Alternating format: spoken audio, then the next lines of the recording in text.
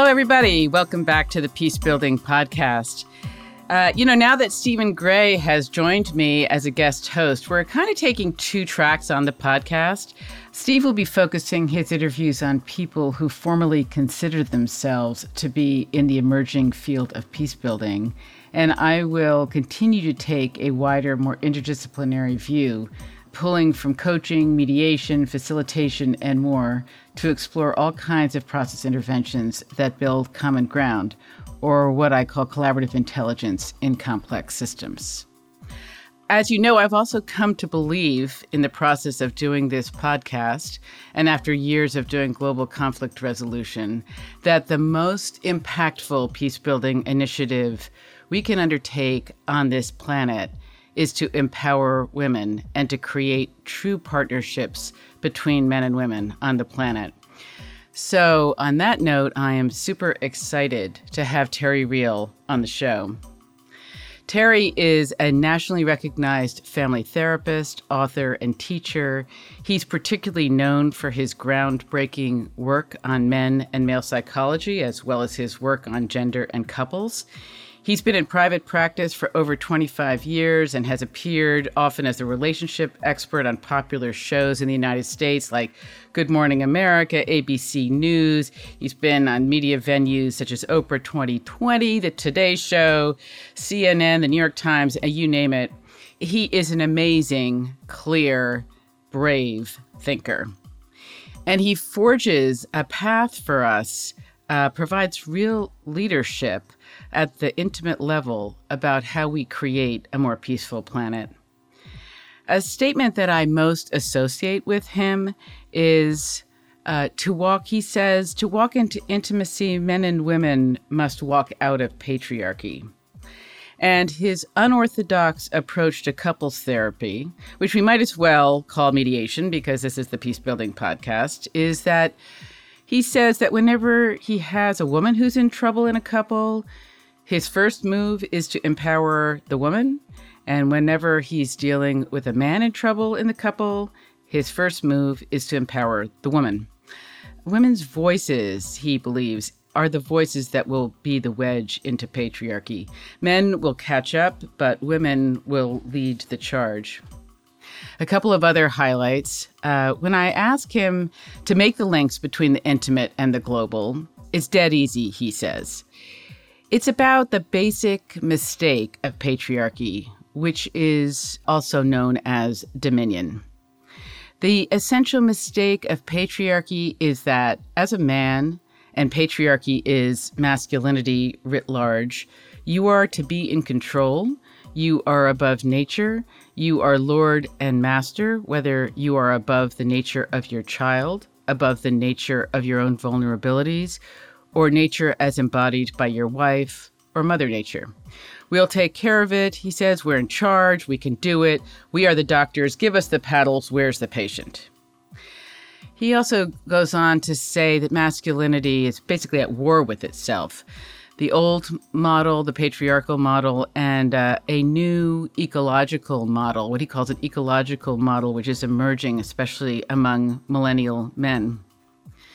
He says that the shift from a dominion model to a collaborative model, or the shift from a patriarchal model to a democratic model, is that you move out of the hubris, the pride, the delusion that you are above nature and standing above the system, whatever that system is, your marriage, your family, your planet. You're not standing above this system, you're in it. You are a subcomponent part of it. And you have to move inside the system effectively with the humility and clear perception of where you are in it. The delusion, and this is really powerful, the delusion of dominance is lethal, he says. He says, let me say that again because I conclude many of my talks this way. We will move beyond patriarchy or we will die. It's that simple.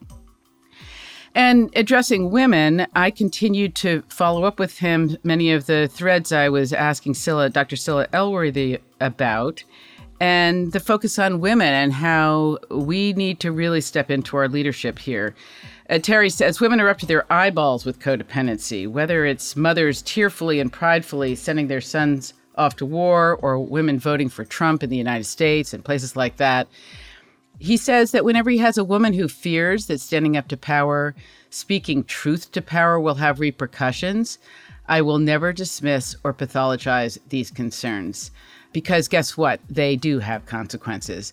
He comments on what's happening to Supreme Court nominee, what's happening with Dr. Ford as she's bringing to the light some of what happened with her, which he says happened to her with Supreme Court nominee Brett Kavanaugh.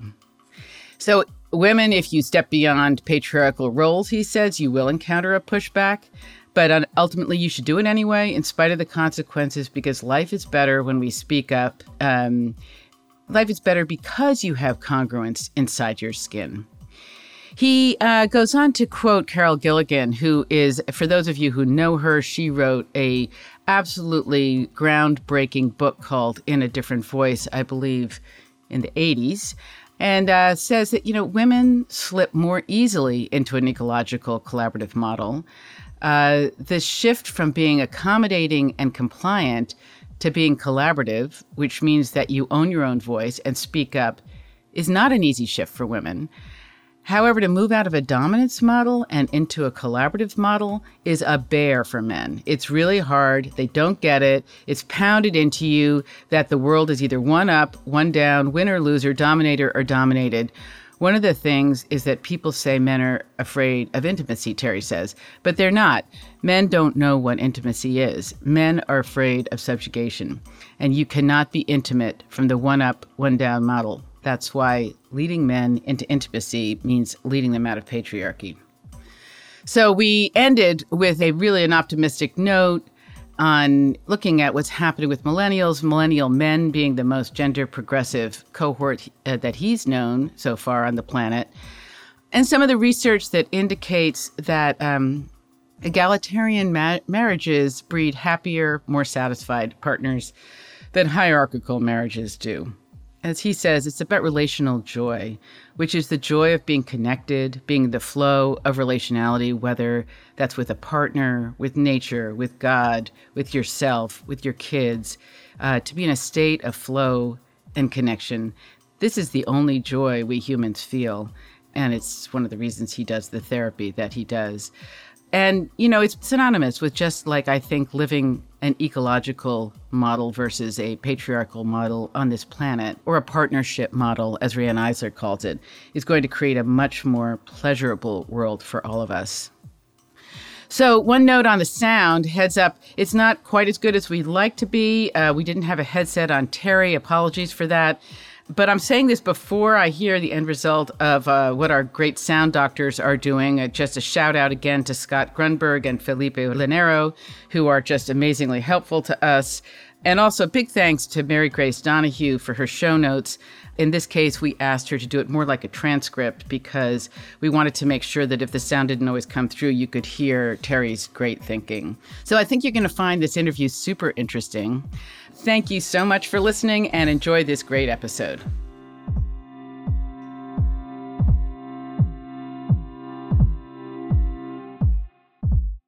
So, Terry, it's really a pleasure to have you. Really an honor. You're just been really an inspiration for me for the last 10 years. I pretty much hang on every word, I really appreciate what you have to say. And this is an interesting time to be having this conversation, I think, around the whole Kavanaugh thing. And I mean, the image that I have is like this, I don't know, this patriarchal pimple is about to pop or something like that.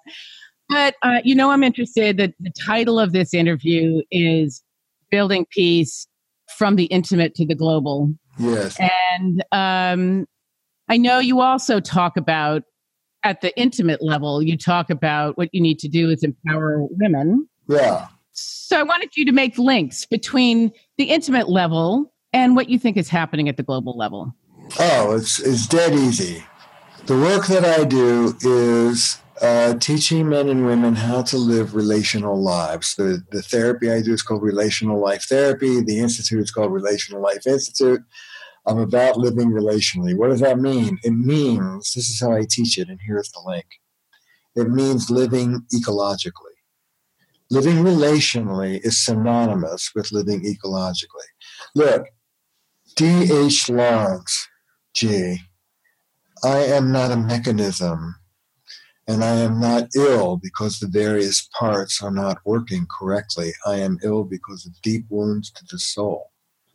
And then he goes on to say that what is necessary is a certain long, difficult repentance, the turning away from life's mistake, the mistake that mankind at large has chosen to sanctify. What is that mistake? It's the mistake of patriarchy. It is the essential mistake of patriarchy. And here's what it is. Here's what patriarchy is. It's dominion. When patriarchal God made Adam and Eve and all the creeping things on earth, he gave Adam, and presumably, I guess, Eve as well, dominion. They were to be lords as he was Lord. And that was a really, really bad idea.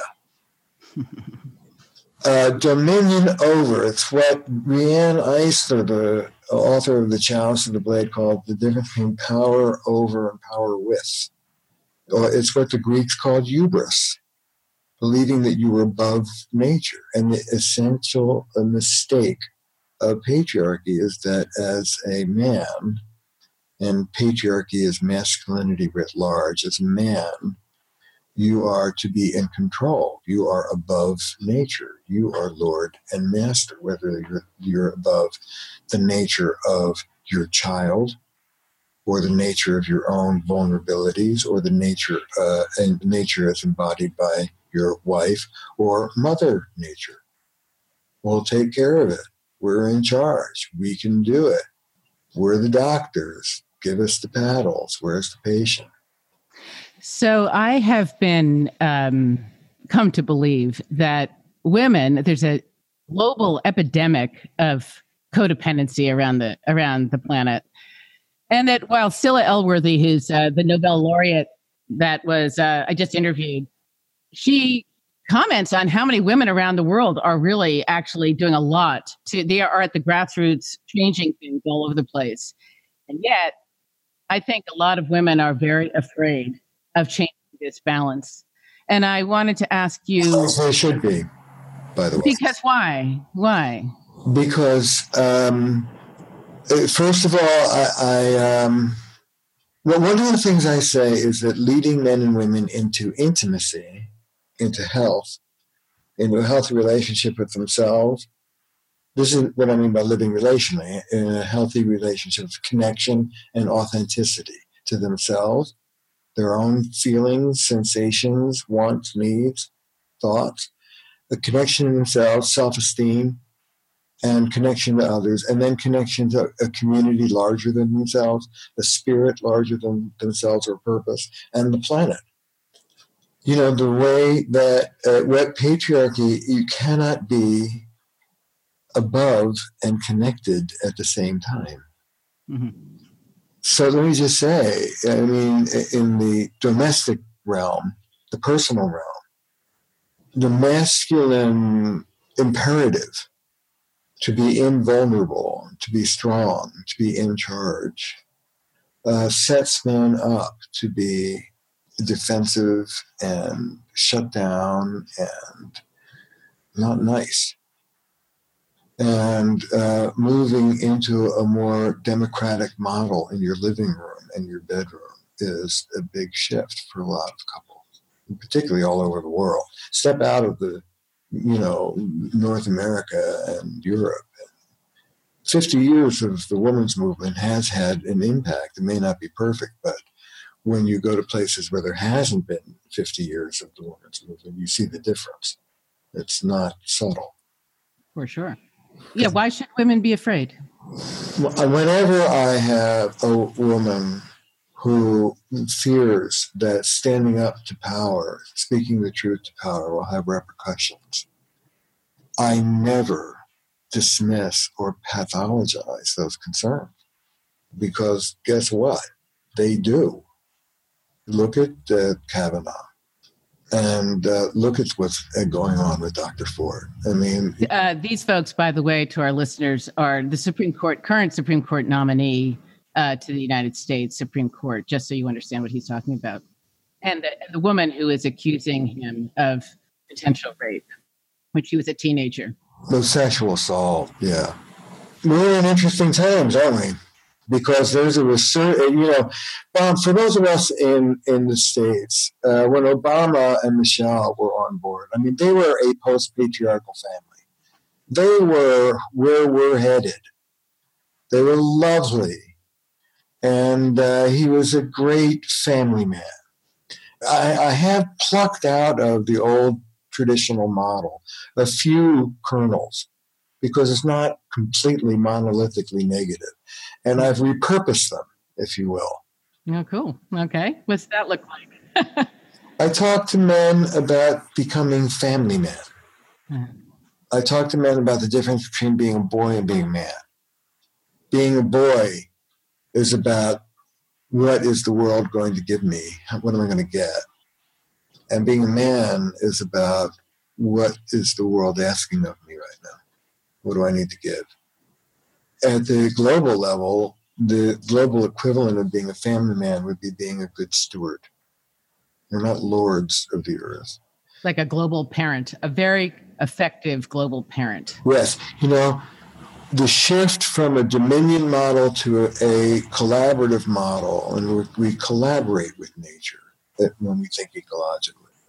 The shift from a patriarchal model to a democratic or collaborative model is that you move out of the hubris, the pride of the delusion of being above nature, and you realize that you're not standing outside and above the system, whatever the system is. If it's your marriage, if it's your family, if it's your planet, you're not standing above it. You're in it, dumbcuff, wake up. You're in it. You're a subcomponent part, and you have to move inside the system effectively with the humility and the clear perception of where you are in the system. And the delusion of dominance is lethal.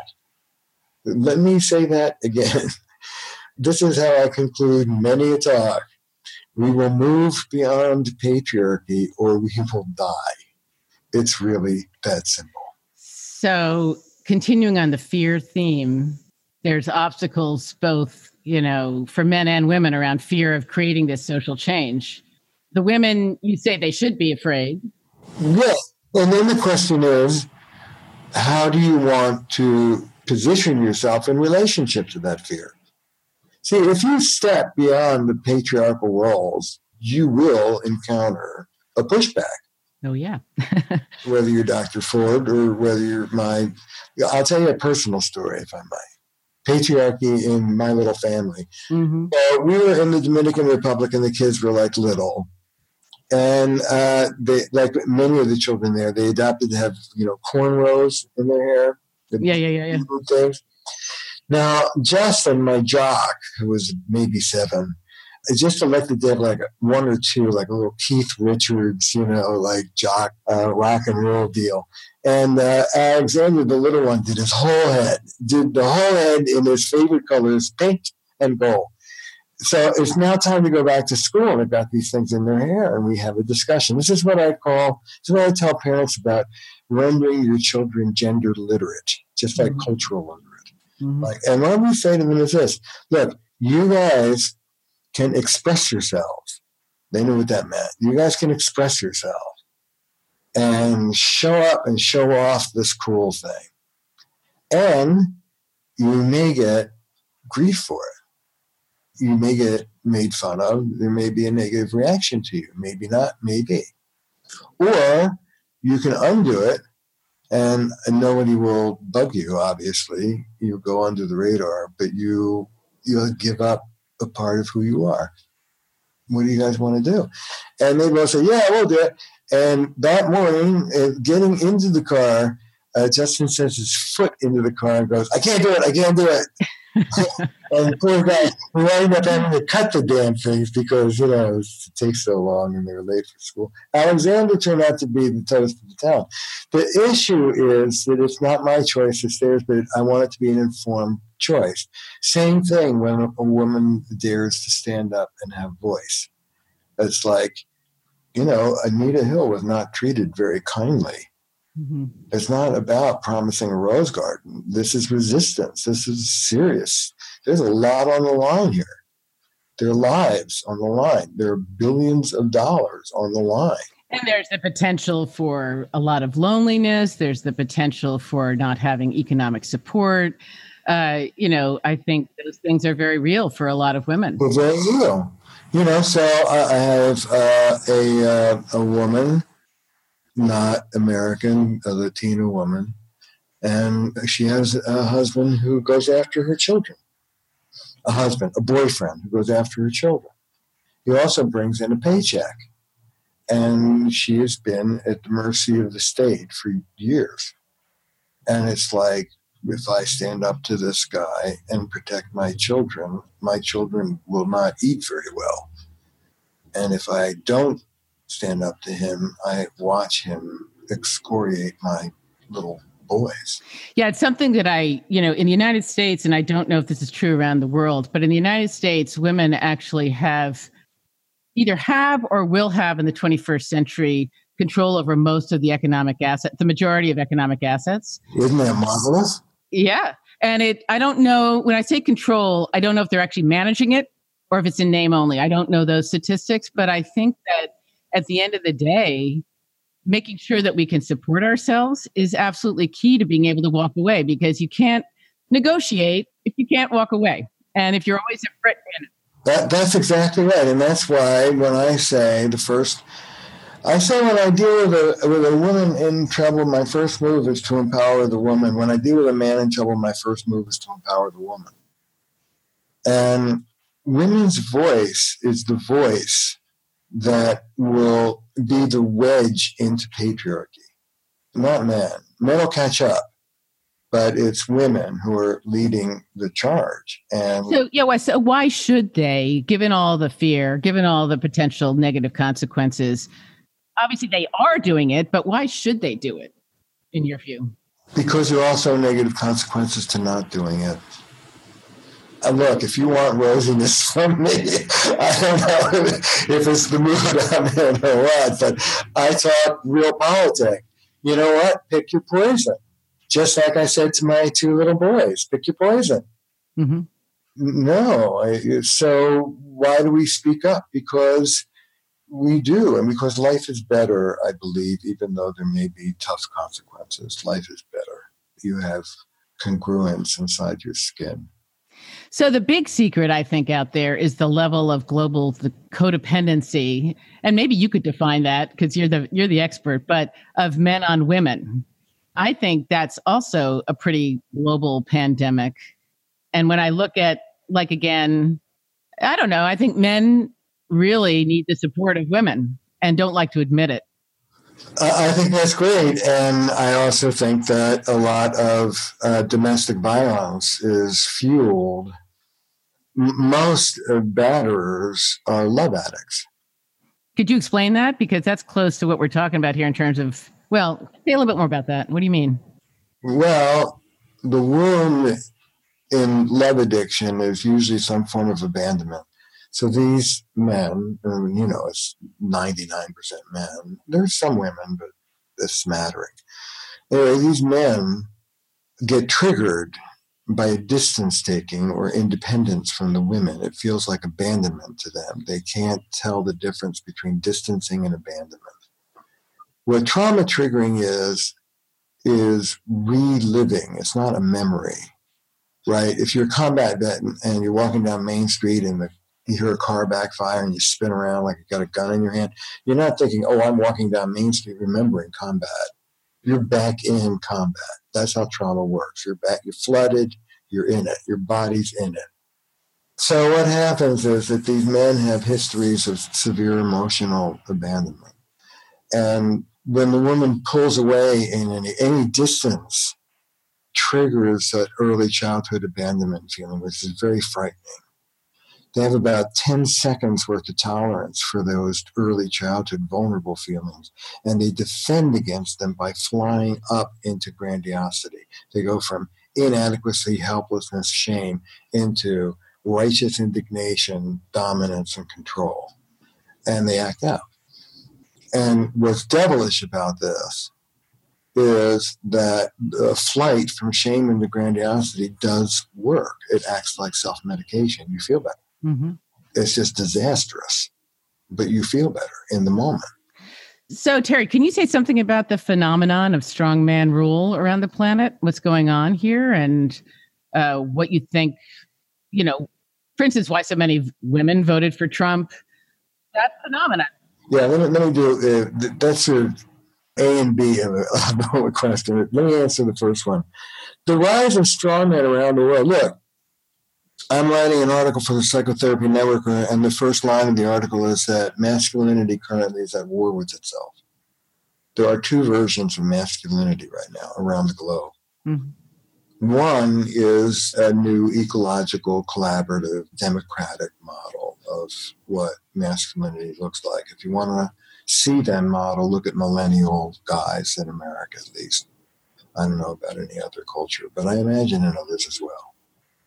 That model was epitomized by the Obama family. And I don't know, I don't think I'm idealizing to say that Obama really modeled a progressive man and what a progressive man looks like. He had a strong wife. He was very much a family man. He was thoughtful. He didn't shoot from the hip. He wasn't like a bully. He wasn't a cowboy like both Bushes, for example. He understood ecology. He was petrified about global warming and ready to ante up and within the limits of American politics, which is, of course, owned by corporate interests. But my best bet is within the limits of what he could realistically do. He was, of course, a great advocate of the Paris Accord.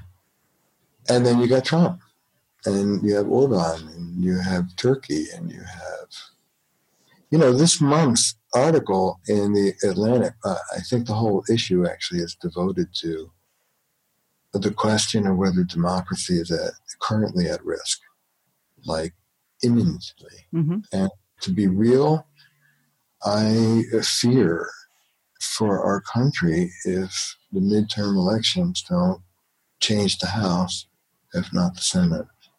If Trump and the Republicans feel like they have a mandate, I fear for democratic institutions.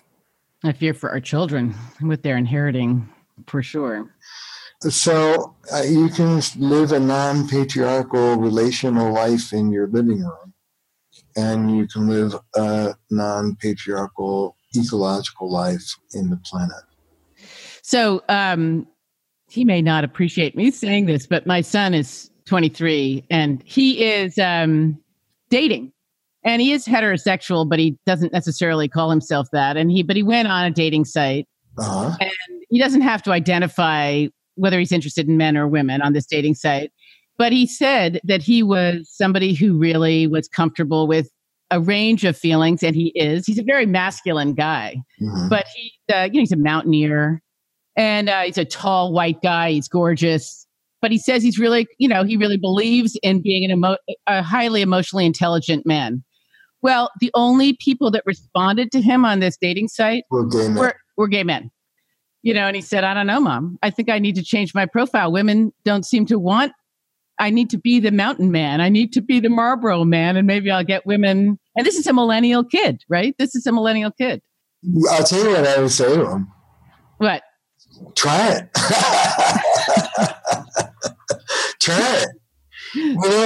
The issue is, in the early dating phase, he might lean a little more on the quote-unquote masculine side of it for his image and profile and wooing strategy. Women like strong men romantically.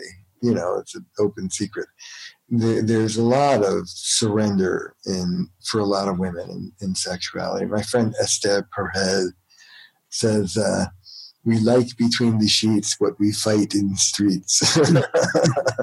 Mm-hmm. So if your son is the new man, he's the man I want in the world. I don't want a soft, uber, I don't want an emo, soft, sensitive. I want a balanced man. I want a whole man, just like feminism wants whole women. When feminism first came on board, there was a lot of hysteria about masculinization of our daughters, the androgenization of our daughters. And it became very, then it was all about, you started seeing commercials of, I can bring home the bacon, fry it up in a pan, and be like basically a porn queen in the bedroom. So I want wholeness. My model, it kills me, and I get this. Oh, Terry Real, he's about feminizing men. You know what? Go screw yourself.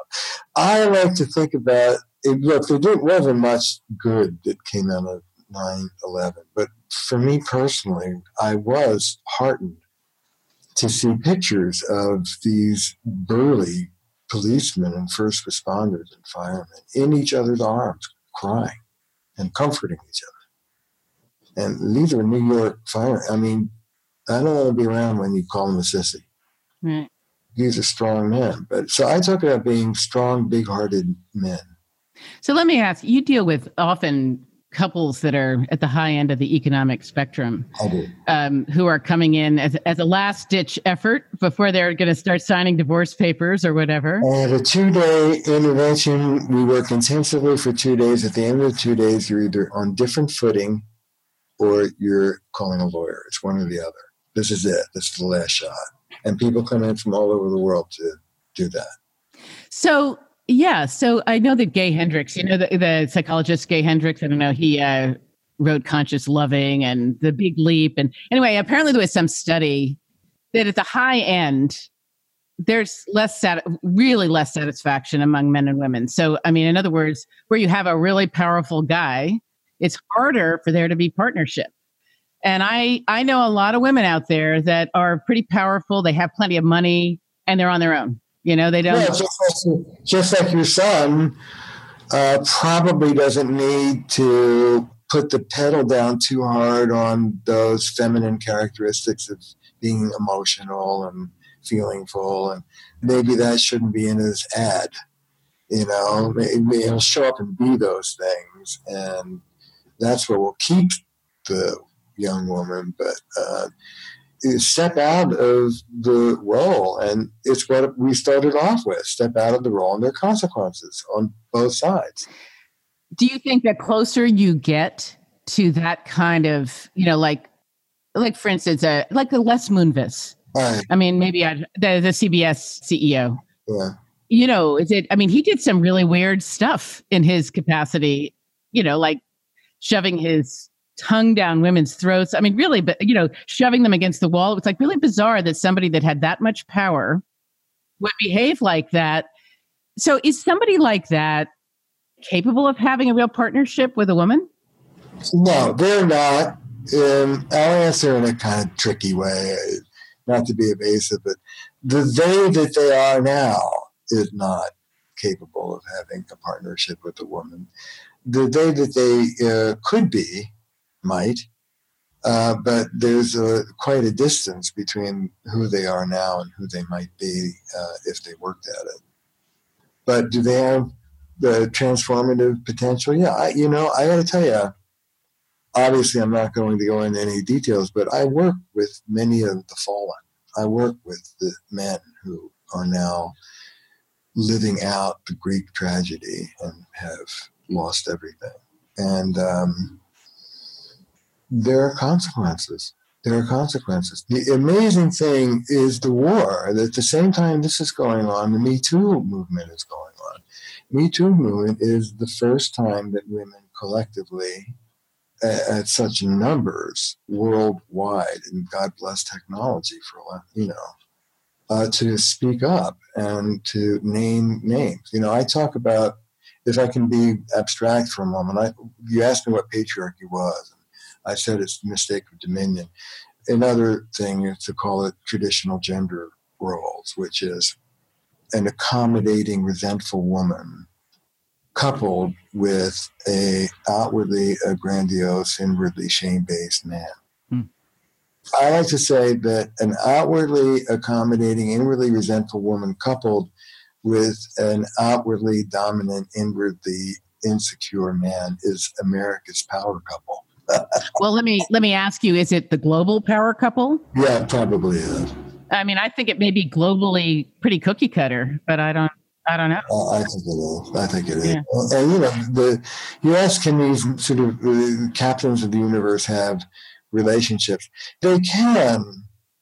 They can. They have to give up the problem is that narcissism is gratified with that level of power and money. So your chick gives you a hard time. You just eject her and go for a younger model. I mean, who's more compliant.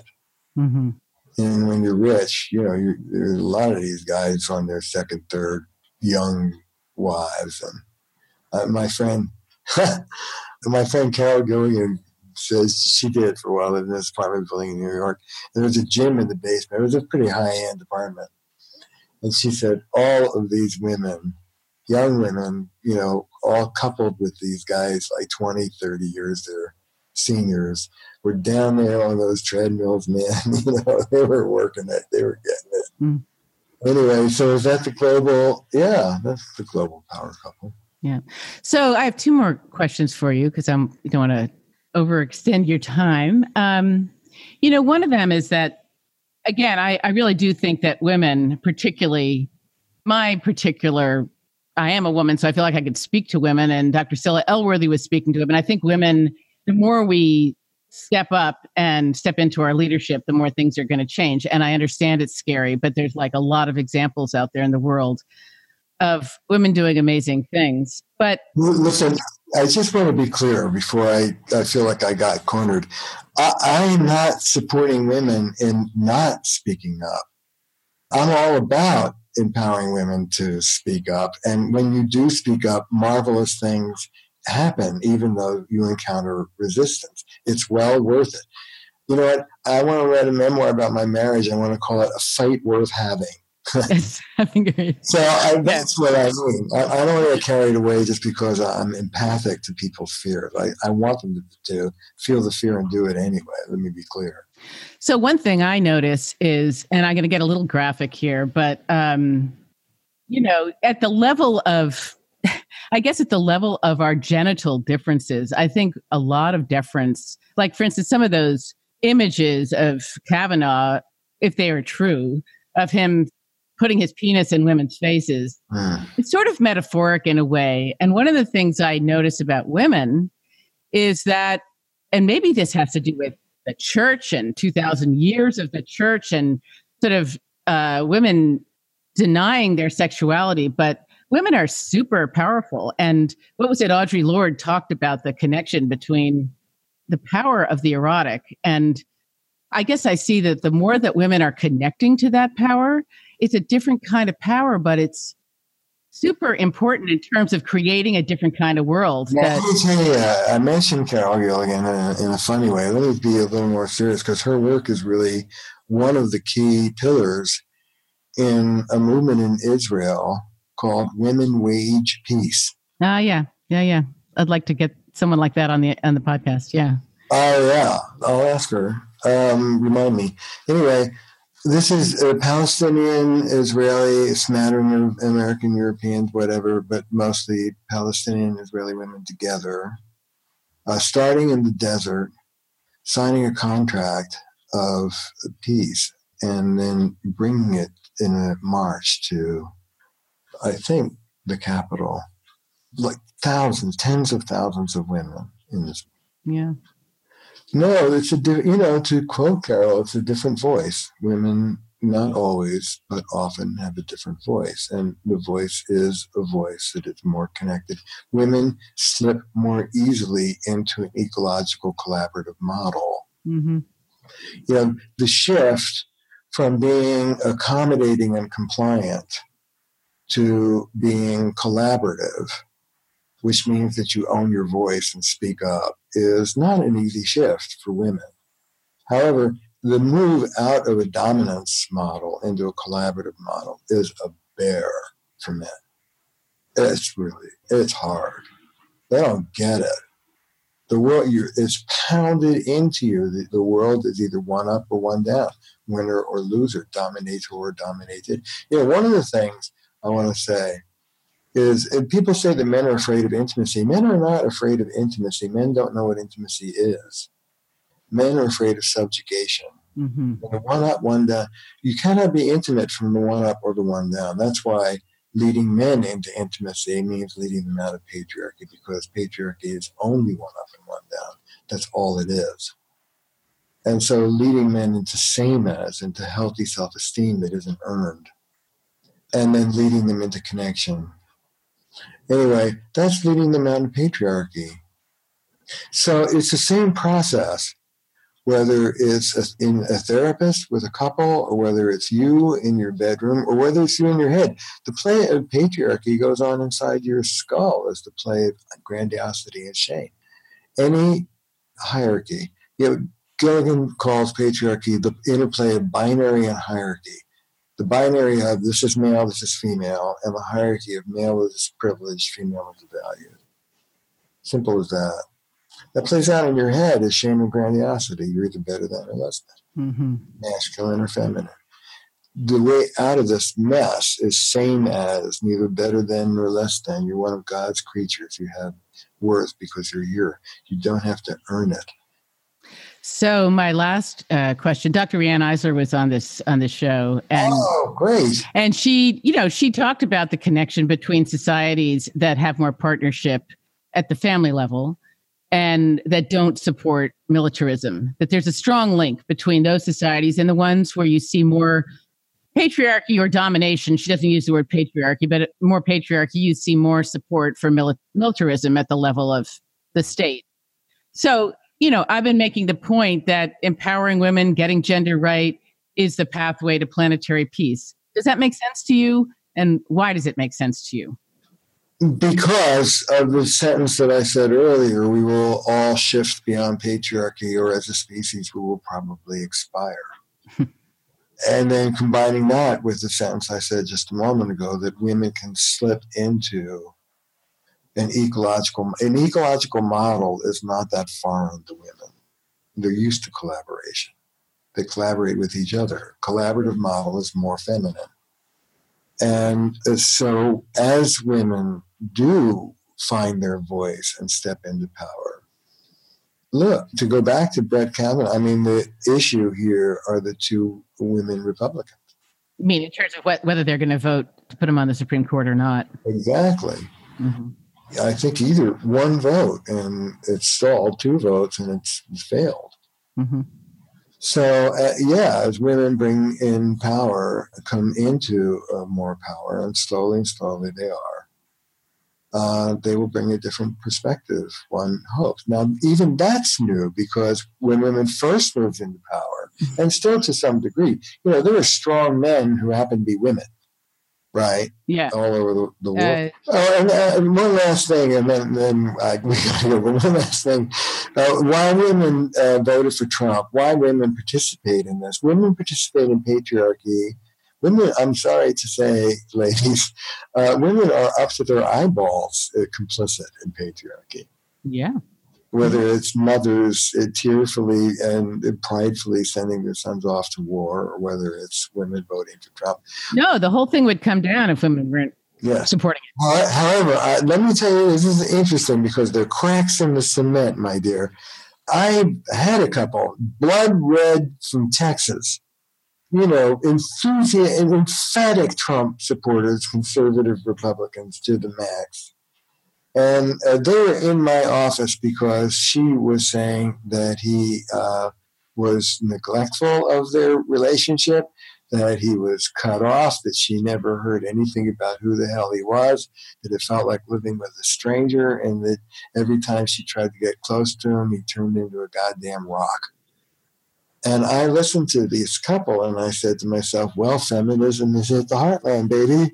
Yeah, feminism is at the heartland. Is that what you said? Yeah. Yeah.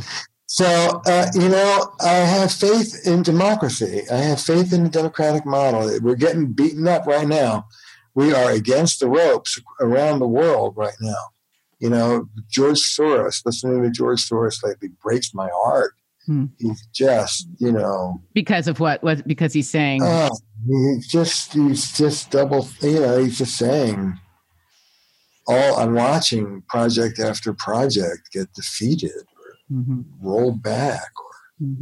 So democracy is... It might be the last gasp, Terry. Hopefully it's the last gasp. Yeah, it feels like that, doesn't it? It does. It feels like it could be the last hurrah and things are really going to shift, I hope. I have a lot of faith in millennials. For all their flaws, millennial men are the most gender democratic men on the planet.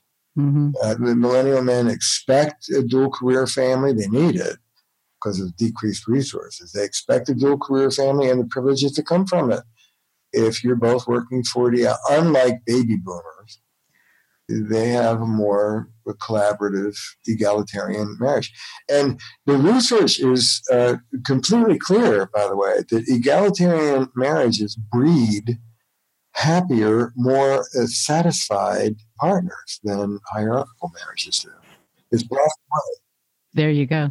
So we're out of time. Anything, maybe that's a good thing to end on, unless you have any, that maybe there's more joy, happiness for everybody in a more partnership world. I talk about relational joy, which is the joy of being connected, being in the flow of connection and relationality, whether it's nature, with God, with your partner, with yourself, with your kids, really being in a state of flow and connection. And that's the only joy we humans feel. That is the source of joy. It's the pearl of great price. One of the reasons why the therapy that I do works so quickly and so profoundly, and it does, I'll just say it, I'll own it, is that I put people in the jet stream of relationality, and it's so pleasurable. It's so much better to live there that they just take to it. It self-reinforces because it's the way we're intended to live. It's what we're designed to be. So why don't we leave that there? Sounds really good. Thank you so much for your time. Really greatly appreciate it. You're welcome. It's been terrific. Thank you.